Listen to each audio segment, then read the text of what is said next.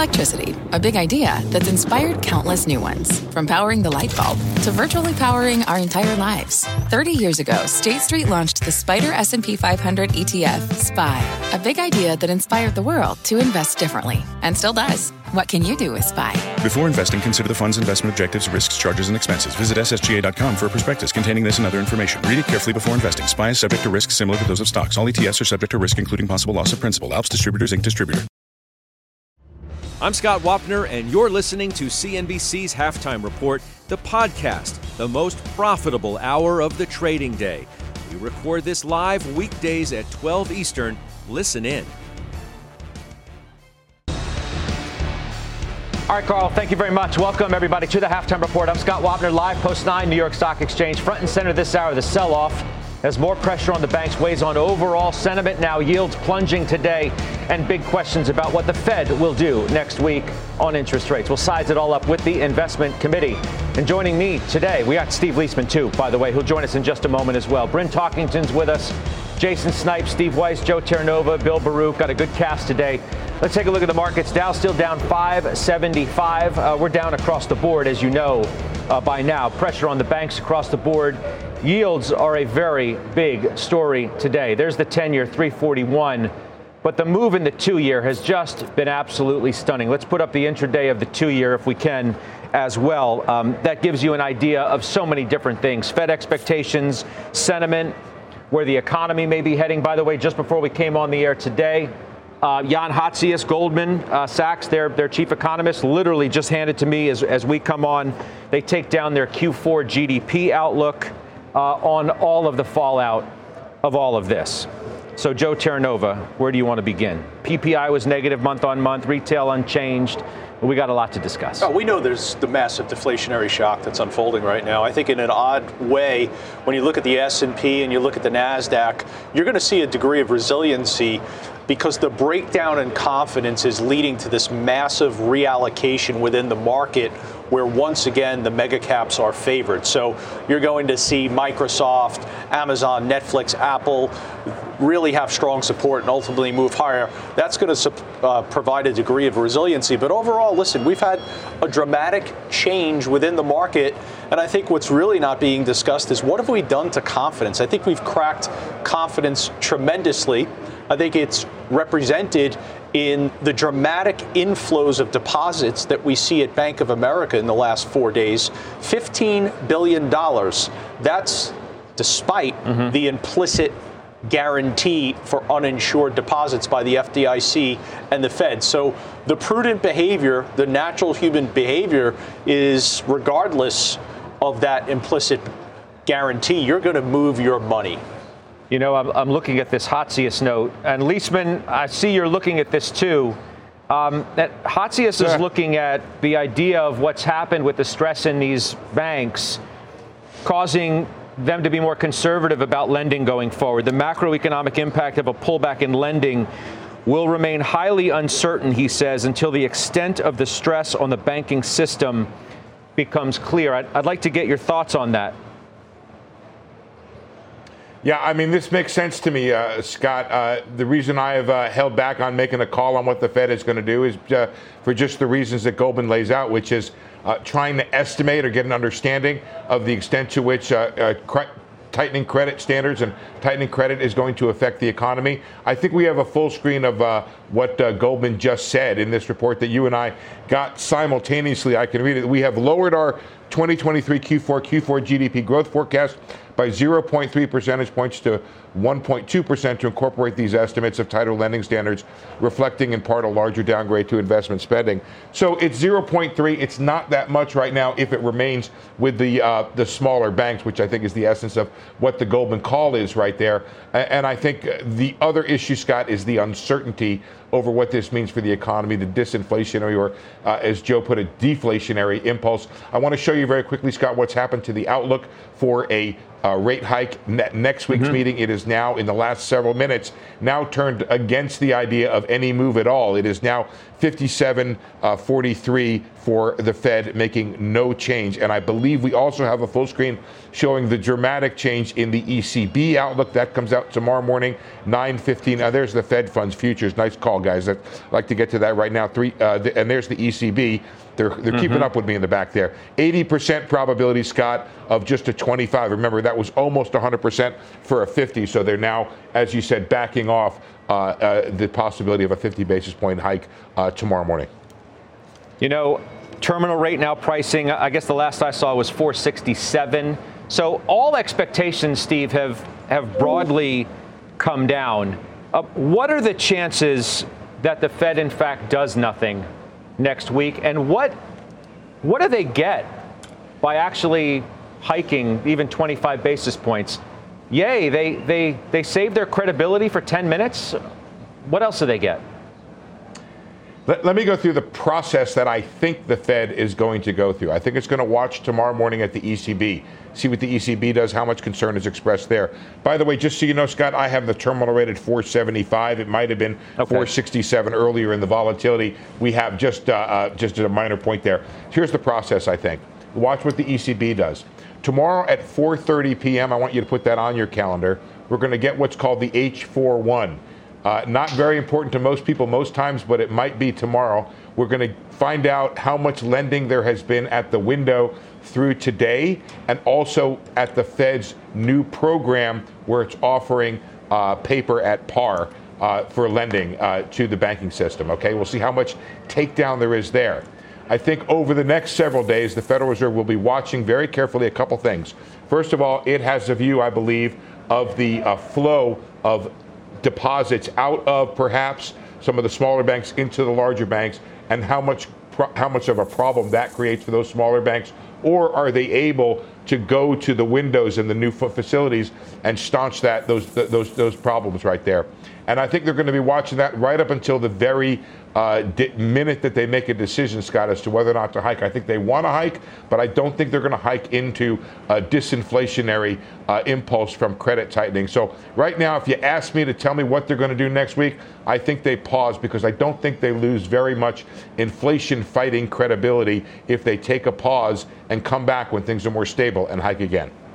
That's where I was kind of thinking. It's like 25 basis points. An additional one does zero to fight inflation in the moment, but has every possibility of potentially creating more risk. Now, Steve Weiss, Apollo's Torsten Slok today says, quote, "When the facts change, my view changes.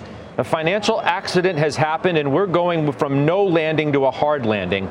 The Fed will not raise interest rates next week, and we've likely seen the peak in both short and long rates. JP Morgan, markets over the past 3 days have done the Fed's job for it." So where do you come down on this, Steve, as you're thinking about what happens next, Steve Weiss? You know, I sort of go back and forth, candidly, Scott. I mean, I think the Fed can not hike and still get their message very clearly across. So right now I'm 50-50, and that's changing minute to minute. So inflation's still stubbornly high. We've gone through the easy part of taking inflation down, right? And now will stay at 5 to 6% for a while. The risk to the Fed is that the markets then open up again, that you have liquidity because everybody says the market's done, and then everybody parties on. So they've got to be very careful. I don't know about that. I don't know about that. I mean, I think this time may be a little different, right? There was a big shock this weekend, and I don't think it's okay, they're not going to go next week. It's party on. I think part of them not going next week is, okay, this is legit in terms of the seriousness of it. And it's not. Let's just start throwing money hand over fist into stocks. Right. So let me finish. So I think that they can do the same thing with very strong messaging, saying that we're not done necessarily. We're going to watch it. If inflation remains high, we'll be coming back to it. And at this point, I believe Powell's got enough credibility in the tightening cycle where he can get away with that. Look, what we're seeing in the market is playing out according to script, and not SVB. That I don't think anybody predicted that, except maybe some who were shorted. But in terms of not knowing where you're going to see the effects of the Fed's massive tightening cycle. It happened to be there, but I can guarantee you it's going to be in other places. So I believe the debate between whether it's a hard landing or a soft landing, it's ridiculous. It's great cocktail talk, but the point is the economy's direction is down. The market direction is down. So that's really all you have to know at this point. And the Fed, the important thing is that while we're seeing the SVB issue and the tightening of lending standards, absolutely, that you're just at the tip of the spear in terms of the impact of the Fed tightening cycle because of the lag. So there's no way, in my view, that the market's going up. Market still is the easiest to analyze I think I've seen in 30 years being in the market at this point. Yeah, no, you've been on the right side of it from the get-go. That's been clear to all of us and our viewers, too, I think, at this point. By the way, the Dow's down about 657. I'm looking here at the bottom of the screen that's in front of me here. That's better than 2% decline for stocks. All right, Bryn, just threw the ball to you. You want to run with it where? Yeah, well, I want to hit on two things. I want to go back to what Joe said about, this reallocation continues. He's very spot on as people are selling commodities, selling financials, moving into technology. My question, though, is that I'm asking myself, if we go into this contraction, as I thought we should continue to go through the economic cycle, I don't think we continue to have this reallocation. Because once you go into a contraction, and if things continue to break, what you don't want to own are economically sensitive areas like financials, industrials, real estate, and energy. And so right now, technology is definitely held up. It's doing very well. It's, but my question is, I don't think that actually does continue because I think the whole market as a whole will have to price lower if we continue to get these breaks. Because if the Fed does have a Fed put, it's not at 3850 on the S&P. That is not happening. And so it would have to be much lower. So I still think investors need to remain incredibly cautious, defensive, because to Steve's point, I think this is the tip of the spear on what else happens next. And the markets are going to remain really skittish on any type of news that comes out, like the Credit Suisse, which is really like a penny stock and shouldn't be that big of a deal. But it is a big deal today. Yeah, well, it's been a big deal that's been sort of simmering, festering for a while. Wolf Research, by the way, says the Fed put is back in place. Ed Yardeni made the argument here yesterday that the Fed put is back.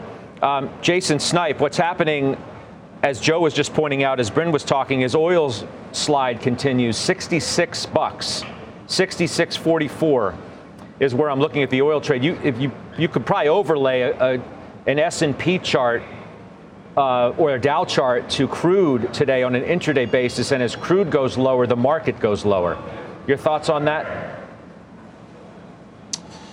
Agreed, Scott. So oil obviously is down 11% year to date, and what I think is being baked in is a recession. A recession sooner than later, and that's likely usually when we see oil prices start to pull back the way that they are. And there's really no cred to China coming back online.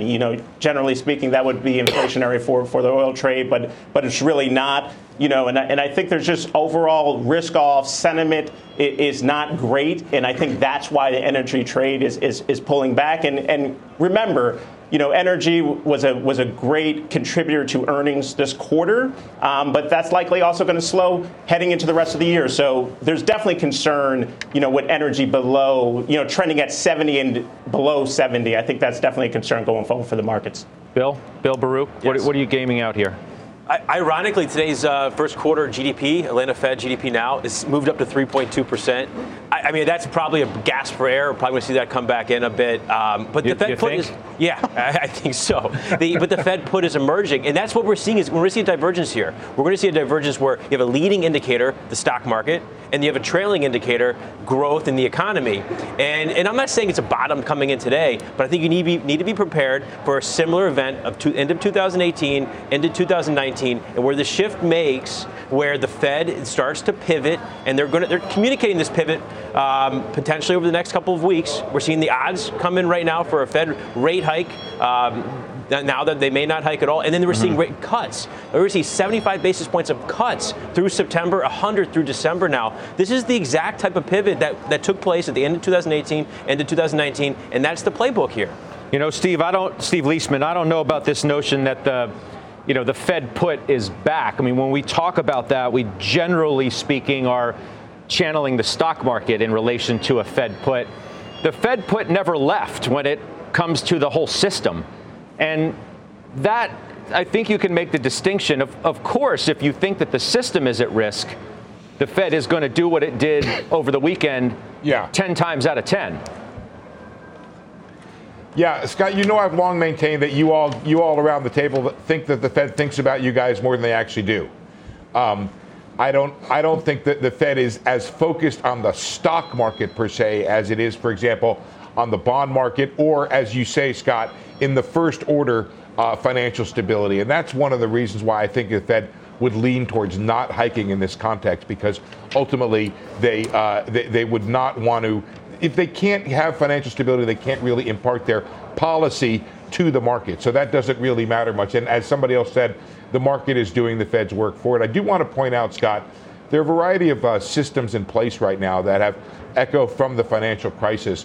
For the ECB to get dollars, there's at least two programs in place, one of which is an existing swap line if there is a demand for dollars. There also have been attempts, and I don't know that they'll be successful, but to try to ring fence or otherwise make clear where the counterparty risk is among the banks. So some of the things that plagued us the last time around, hopefully some of these new programs and systems in place now should not be a problem where there's dramatic concern about where things lie. And I think a third very important point is there is not much concern at this point, as I can tell, about collateral. This is not about, somebody was saying how GDP is up. Consumers are doing relatively well. There is not a big concern about the collateral held by banks. That collateral is Treasury securities, mortgage-backed securities, relatively safe collateral at a relatively high level. So in that regard, this should be a very different type of banking incident, I would call it, than the last time around.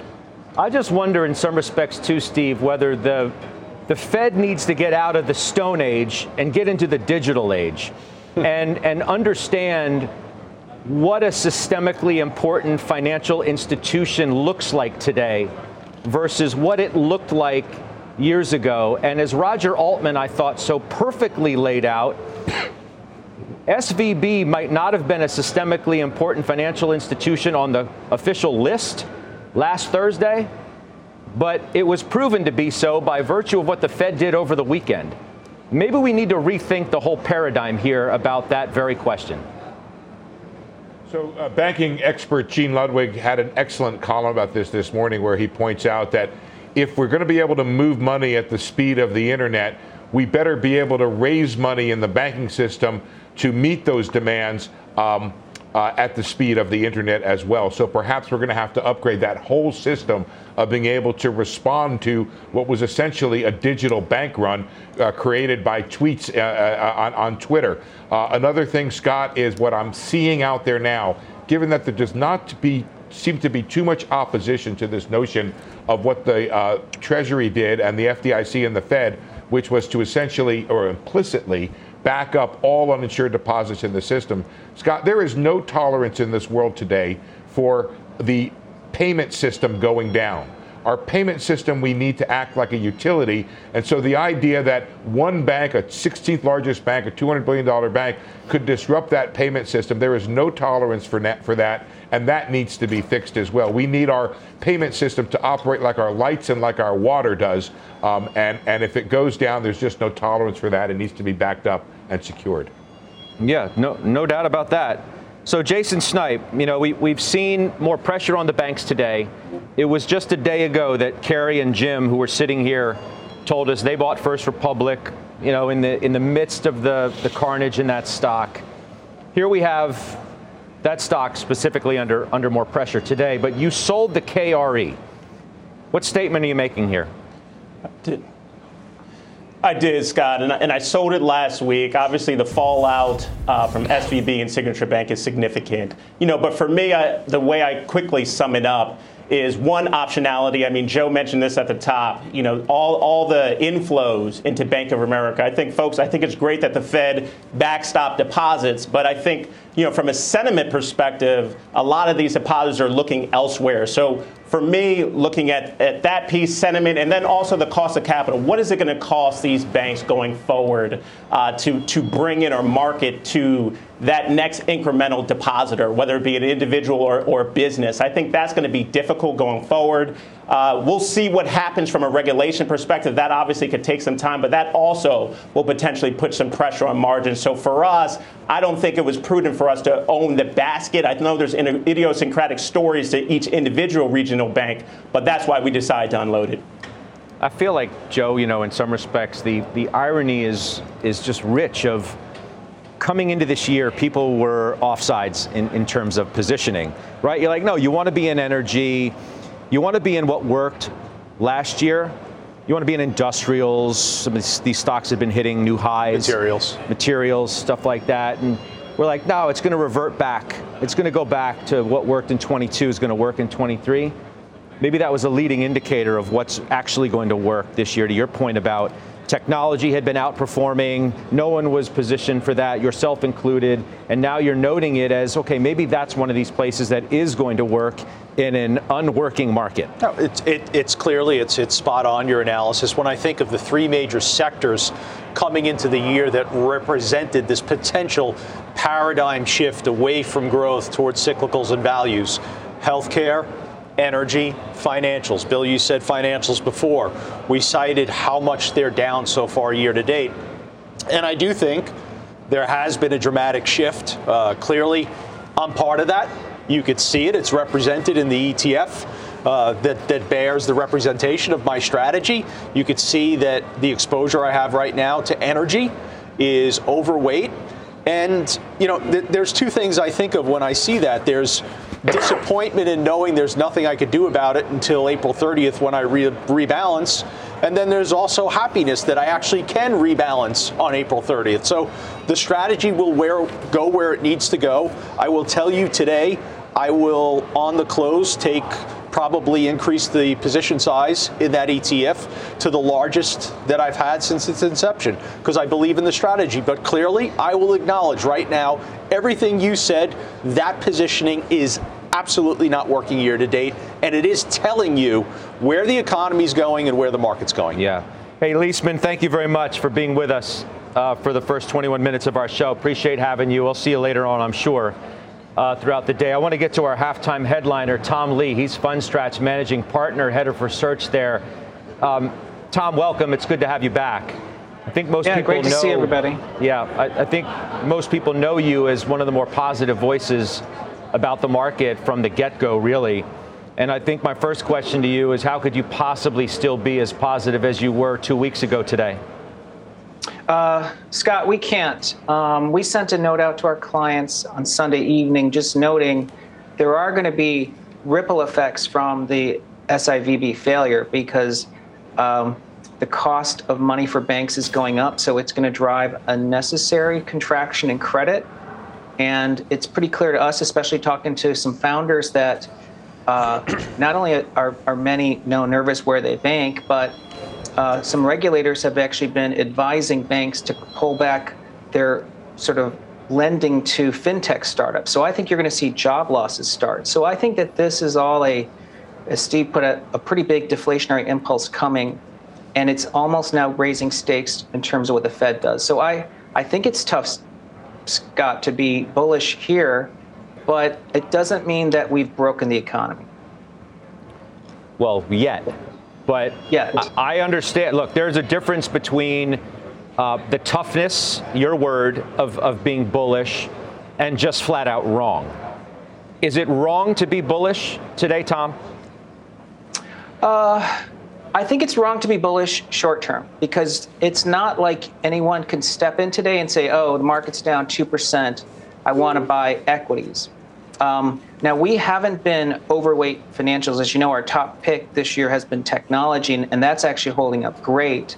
But the reason I think someone could say you haven't broken the market long term is, number one, the biggest risk to the market has been inflation. I mean, that's been a problem for, number one, banks because their mortgage holdings and their securities holdings have been hurt by higher rates.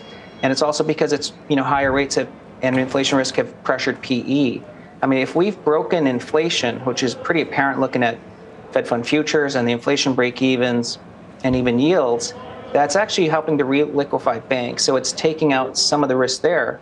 But it's also helping PE. You know, the S&P today is at 14 times next year's earnings ex-FANG. So if you look at sort of the median stock, the market has derated huge. I mean, you're getting over a 7% earnings yield today owning equities. So have you changed your own view on whether you think we're going to have a recession, right? People are taking down their growth forecasts. Credit is undeniably going to become harder to come by. I think we can all agree on that. It's the degree to which it happens, but it's inevitable, it seems, that it's going to happen at least to some magnitude. Have you changed your own view on that simple question, recession or not? Scott, I think the risk of a recession is much greater because when you have a credit event, it's a credit shock. But I do think a discussion that's going to come up is what people talked about last year, which is rolling recessions. I mean, we had a rolling recession. I mean, we have a depression now in the startup world, which is a huge engine, jobs engine. But we've had rolling recession in other industries. So the question is going to be, with households not highly levered and with corporates not highly levered, the recession dynamic is going to play out differently. I think that's why even Steve says this is a financial episode, but not necessarily the same risk of 2008. So, Scott, I think the risk of a recession has become elevated. That's why the curve is uninverting. But I think we still have to figure out, is it uninverting because inflation broke, which isn't really recessionary, or is it because the economy broke? Well, I think it's the latter would have more people's vote. Don't you think that by virtue of what happened with the banks, the Fed broke something, and the ultimate impact of that is on the economy itself? Wouldn't you agree? Correct. That's right. But Scott, if the inflation broke and now it looks like the economy could break, it is an easier job for the Fed because they know how to deal with a contraction dynamic, especially around credit. I'm not saying that's bullish, but it does mean we shouldn't be saying that we are destined for a deep recession. I think I think there's a possibility that we don't have a landing. But again, the odds have really shrunk because of what happened. Yeah.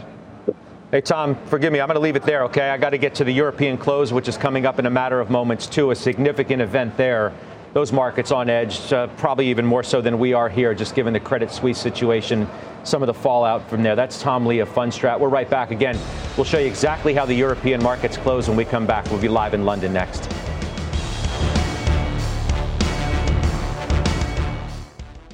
Old Dominion Freight Line was built on keeping promises. With an industry-leading on-time delivery record and low claims rate, we keep promises better than any other LTL freight carrier because we treat every shipment like it's our most important one. Visit odfl.com to learn more. What does it mean to be rich? Is it having more stories to share or time to give? Is it being able to keep your loved ones close or travel somewhere far away? At Edward Jones, we believe the key to being rich is knowing what counts. Your dedicated financial advisor will take a comprehensive approach to your financial strategy to help support what truly matters to you. EdwardJones.com/findyourrich. Edward Jones, member SIPC. All right, welcome back. Take a look at the market. Dow's down by near 700 points right now. Down 682, more concern over the banks, certainly leading the market conversation today. Bond yields are plunging. There's really no other word for it. 377 is the yield on the 2-year as we speak. 338 is the yield on the 10-year as we speak. And that's a real point of concern at the moment. European markets are closing for the day as well. Let's get right to CNBC's Juliana Teitelbaum live in London in the newsroom for us. Juliana?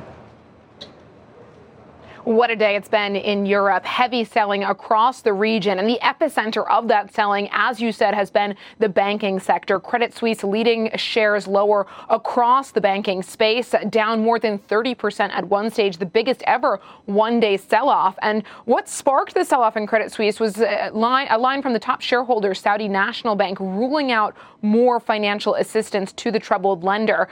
Reports now suggest that Credit Suisse has appealed to the Swiss National Bank for a public show of support. Now, shares briefly did trade up off of the lows, and now into the close, we've sold off once again. Beyond the banks, which have sold off on the back of those Credit Suisse concerns quite heavily, we're seeing underperformance in oil and gas and basic resources names and more heavy selling into the close.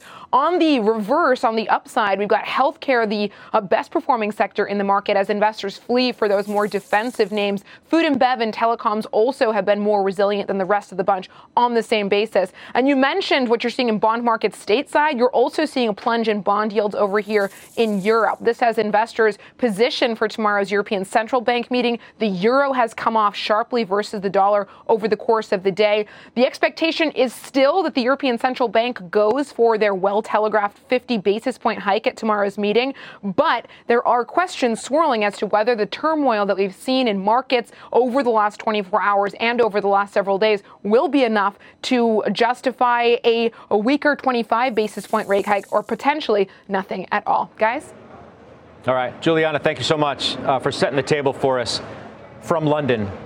Let's bring in our senior markets commentator, Mike Santoli. He's with us here live. 50 basis points, I think, would be shocking by the ECB tomorrow. I don't really want to have that conversation. Right. I do, though, want to focus on yields here, which are stunning to watch. Moving too fast for anybody to get comfortable with anything else. And this is one of those days where it feels familiar, where stocks are kind of the tail, not the dog, and they're kind of the residual asset class. It's a result of everything else going on out there. So I do think it makes sense that, if nothing else, we're testing the bottom end of the range. You have too wide a range of outcomes between now and next week to gain any kind of comfort that you're going to say, we'll make a stand here. This looks fine. On the other hand, regional banks themselves are not really at the epicenter of what's happening today. They're just kind of giving back a little bit of yesterday's gains. They are also about $200 billion in market cap, the S&P regional banks right now. That's less than Pfizer or Costco. Now, that's not to say that's the only risk is their equity value. It's obviously much more now about the vigil for whether the rest of the economy starts to fall away. Lower crude and lower yields are now bad news, whereas they used to be good news. We know this. We've turned that page, and that's where we are. I'm looking at crude oil, which Joe is really, really focused on. 66.47, near 7% decline today. Right. Overlay that with stocks. I mean, so it's conveying clear, right? the message that inflation is yesterday's enemy for now. On the other hand, I think the Atlanta Fed just updated their GDP. That's what we were talking about earlier. Yeah, right. I mean, brilliant.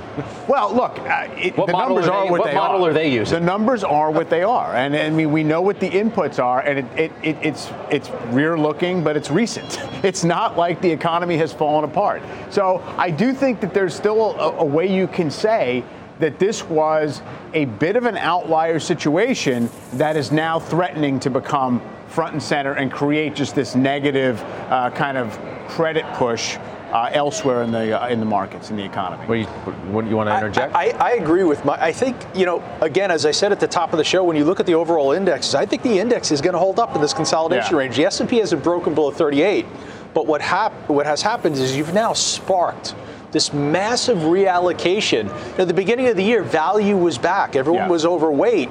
How quickly do they not only pare back the overweight to equal weight, but now go underweight value? Because that looks to me like we're headed based on where yields are. Right. I mean, that's, of course, you're only talking about, the marginal dollar, which way is it going? And obviously now it's rushing to Redmond, Washington. And, Microsoft, I did an overlay, Microsoft versus the S&P has gone vertical in the last few days. That's not great news because of what it means for people feeling like they have to go to the $2 trillion giants to find some shelter. But in aggregate, everyone's equal weight everything, right? Everyone's market weight the market. And I do think that right now it's just hard to pivot from to use that phrase, pivot from overheating, Fed's behind the curve, higher for longer, to we're now in emergency risk management mode, and the economy is treacherous, and we have to cut. So it's not necessarily like, to me, it's more we're going to just stay sidelined a little bit. There's not a lot of cost to that, perceived cost to that. We're getting real close to the December lows in the S&P, right? 37.65. Everyone is watching. And so it's almost like, are we a little too close not to touch the hot stove? I think sometimes that becomes the effect. It's only March. I don't mean today. I just mean in general. Of course. I know it's only March. The word of the year is going to be pivot in some form or fashion. And we'll make whatever that we have to. There's no pivot, Scott. Right. No. I'm not necessarily talking about the Fed pivoting, but I think we're all pivoting. But thank you, Weiss. I'll see you. I'll see you in a couple hours on closing bell. Big tech coming back from earlier losses. We'll find out how the committee is playing that group. We'll do it next. B2B selling is tougher than ever, and we feel your pain. If you're struggling to close deals, consider giving LinkedIn Sales Navigator a shot. This sales intelligence platform helps professionals like you engage high-value customers, drive higher revenue, and increase sales performance. Sales Navigator also guides you in targeting the right buyers, highlights key signals such as job changes or which accounts you should prioritize, and uncovers hidden hot prospects so you can find those buyers that are most likely to convert. Fueled by LinkedIn's 1 billion member platform, Sales Navigator gives you the most up-to-date first-party data, enabling you to unlock conversations with the people that matter. Right now, you can try LinkedIn Sales Navigator and get a 60-day free trial at linkedin.com/halftime report. That is linkedin.com/halftime report for a 60-day free trial. Let LinkedIn Sales Navigator help you sell like a superstar today. Just go to linkedin.com/halftime report and get started.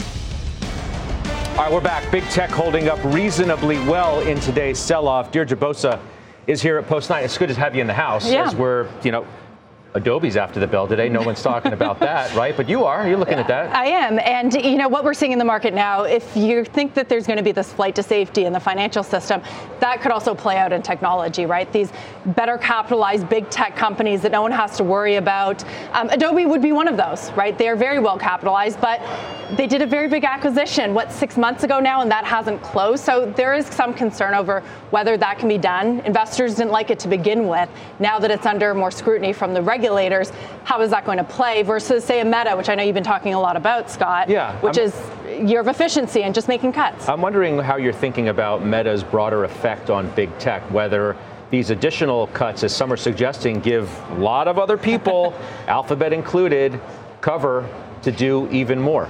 They do, but they're not taking the opportunity. Yet, but it feels like Google and Alphabet has built up their staff and they're only making small cuts. And I don't know what it's going to take for them to make substantial cuts, but I think a lot of the street is asking that question as well.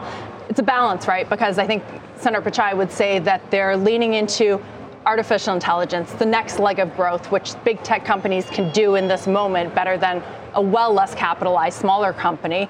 But it's a question. I mean, Alphabet has all the cover to do so, and they aren't. So Meta's almost making the other guys look bad. How do you just answer this simple question, and maybe the answer is a little more complex, of, for big tech in general, what is the real fallout, if any, from what we've just witnessed over the weekend with SVB and some of the other issues that have cropped up?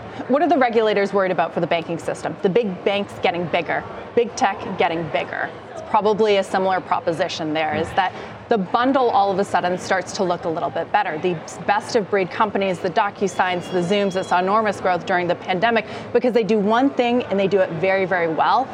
Enterprises may say, okay, I'm going to go to Microsoft. They may not do everything the best, but they do it good enough. So you have these smaller companies that are more innovative, more disruptive, facing a tougher financing landscape, can't get off the ground. That has to do with Silicon Valley Bank too, by the way, because it would offer loans, certain products and services to smaller companies that couldn't get banked with the bigger ones. Yeah, no, the analogy is a great one, don't you think? I mean, the money from regionals flowing to the big guys like JPM, money from smaller tech flowing to the megas. Absolutely, and it creates a bifurcation. And as an investment manager, you look at technology and you say to yourself, on one hand, you've got the attractiveness of what's almost perceived to be like a bank. I mean, some of these mega caps are banks when you look at them. And then on the other side of it, you see a lot of the emerging software companies in need for capital still. Can they get the capital? I'm not so comfortable that I want to go there. So I think there's a clear bifurcation that's now happening within the market, and it's going to certainly favor and I think restore the premium valuation in a lot of those perceived banks. You know, Jason Snipe, D was talking about Adobe. You own that, right? I don't own Adobe, but you don't own Adobe. In respect to the conversation. Bill Baruch does. No, I don't. My bad. Go, finish your thought. It's my bad, but I want to hear from you anyway. Just finish your thought there, and I'll go to Bill Baruch. My bad. Yeah, real quick, as it relates to tech, obviously tech has gotten the bid this year, and my favorite name in the mega cap tech space is Microsoft. And I think as Deirdre kind of described, you know, they have massive free cash flows, $60 billion in free cash flow. You know, in the last quarter, Azure has decelerated. You know, EPS growth is only 6% on 2% revenue growth. But when I look at AI and other verticals and opportunities, you know, for companies like this that are huge, you know, in the mega cap space, $2 trillion company, Apple and the like. These names, I think, in some uncertainty, as we see with some of the cyclicals, I think tech can continue to get a bid here, as well as some of the semis that are out here. Okay. Adobe, I mean, the elephant in the room is Figma, if that thing goes down. But into February, if it fell 7%, I think the market digested that. What I'm really focused on is the free cash flow yield in Adobe right now. That's gone from 36% in 2019, 42% last year, and then it's going to be up to 43% in 2024, while SaaS is falling out of favor. Now, going into the theme that we're talking about, bigger tech companies sort of gobbling up this cash, gobbling up on enterprise spending, you're going to see Adobe, I think, accelerate within this environment. And I like the stock quite a bit. I like tech. I'm also leaning very heavily into semis right now. You were thinking a lot about the Figma fallout, if you want to call it that. And my question to you is Figma existential for Adobe? I mean, does it continue to be disruptive without a Figma? And that's why people like the deal in the first place, because you've got incumbents like Canva, you've got Microsoft doing more here. If it doesn't happen, does that change your mind on Adobe? It doesn't change my mind on Adobe. I think the market's digested it, but they're going to use this Figma as a collaborative platform to replace, what is it, Adobe XD, I think it's referred to. So I think that's going to be a massive upgrade. If they do get this deal done, I think it's going to be a really good tailwind in the coming years. If it doesn't, I think the market's already prepared for it not to happen. Bryn, you got Apple, you got Microsoft. Are you of the belief also that if we do take a bigger economic hit than some had modeled in a week ago, that, to Joe's point, these are some of those safety points that you want to look at, Apple, Microsoft, and maybe others? Yeah, I mean, I've got NVIDIA too, right? So I think that right now, these are definitely the safe haven tech stocks.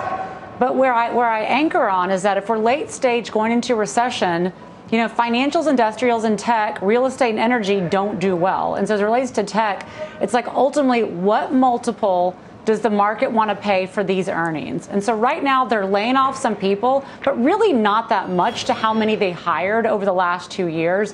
So I still feel like, do I want to add to these? Yeah, I love the AI with Microsoft. I love the durability of Apple, but I'm not going to add to them right now. I'm going to wait and be patient because I do think these multiples will come down as earnings for the whole market come down as well. Hey, Weiss, give me a quick thought before you got to bounce. I know you got to get to the airport. Are you still with me? No, Weiss. Yeah, there he is. I'm with you. I'm with you. Here's what I'd say. Everything you own now, you'll be able to buy cheaper. I wouldn't sell what you own because in 2 years, 3 years, the stocks will be higher. But I also wouldn't look for a place to hide. The market's going to go down. You're going to lose money on positions you buy now. So get a better opportunity. Final thought, take a look at Microsoft. Take a look at Deere. You know, I was belittled by Farmer Jim for selling Deere at whatever, $4.20 or so. I'm getting it a lot cheaper if I want to buy it today. So be patient. Don't think you have to put money to work. Just wait. Economies come down, markets come down, you get a better opportunity. At $4.20, he had his funding secured, perhaps, in Deere. Weiss, you're not leaving yet. Hold your thought. Stay with me on the other side of the break because you sold something that I want you to get into too. Dee, thank you for being here. Of course. That's Deirdre Bosa here with us too. Up next, big moves in the commodities complex today. I just told you what Weiss is going to be telling you about something. Joe's been making moves. We're back after this.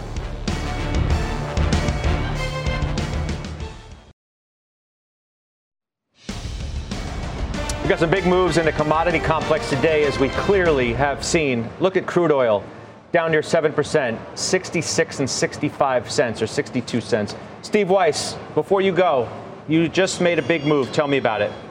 Yeah, I sold Devon, actually sold a little earlier in the week. And the reason is that there's a complete failure of risk management on my part.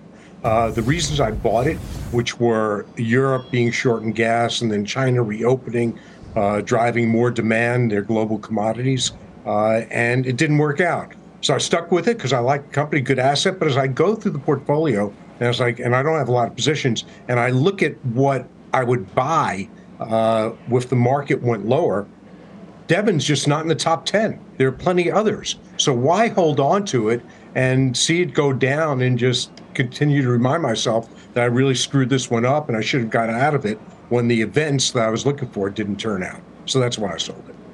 I think you should just keep reminding yourself of that anyway. And if you don't, it's difficult, Scott. I will. Scott, in fairness, it's difficult to remind myself of mistakes because there's so few. But I know. Such an easy retort. I should have expected that. Weiss, thanks for coming in today. I appreciate it. I know you had other stuff going on, but we needed to hear from you today. Safe travels back. We'll see you soon. Gold, up again. You've been playing that lately, right? Yep, that's the only thing that seems to be working right now. Two reasons. I think when you look at the universe of commodities as the asset class, you'll see significant declines in the price of oil, heating oil, reformulated gasoline, but it extends further. It extends into the soft commodities. It extends to agriculture. So a lot of the money within the commodity asset class stays within the circle. Right now, the place of attractiveness is gold and silver. And then to see the move in yields, the significant fall in yields, we've talked at length this week about that being disinflationary. That speaks towards ownership of gold. So yes, and I might even buy more gold as this continues because I think it's moving clearly towards 2,000. Bryn, you are right in the center of it all, down in the Houston area.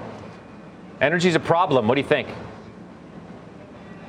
Well, energy is not a problem right now. I mean, from a trading perspective, remember earlier last year that WTI and energy stocks were extremely uncorrelated. Well, they've correlated now. And WTI, therefore the energy stocks, are following 2-year yields, which are falling like a stone.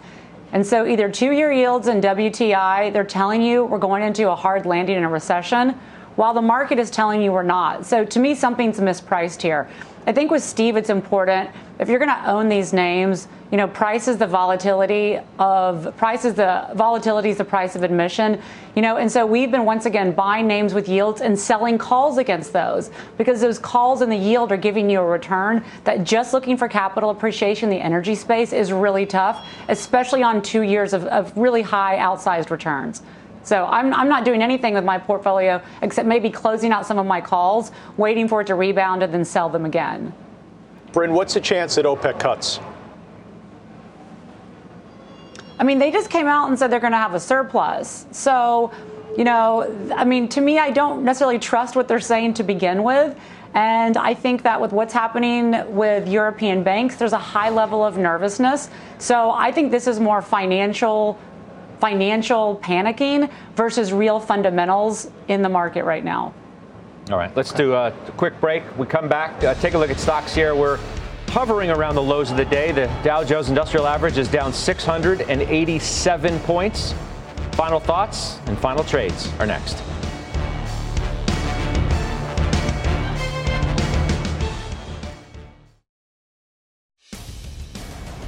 Nasty market today. Down 700 or thereabouts just a second ago on the Dow. It's come off that a touch, but nonetheless, there's a lot of pain all over the place today.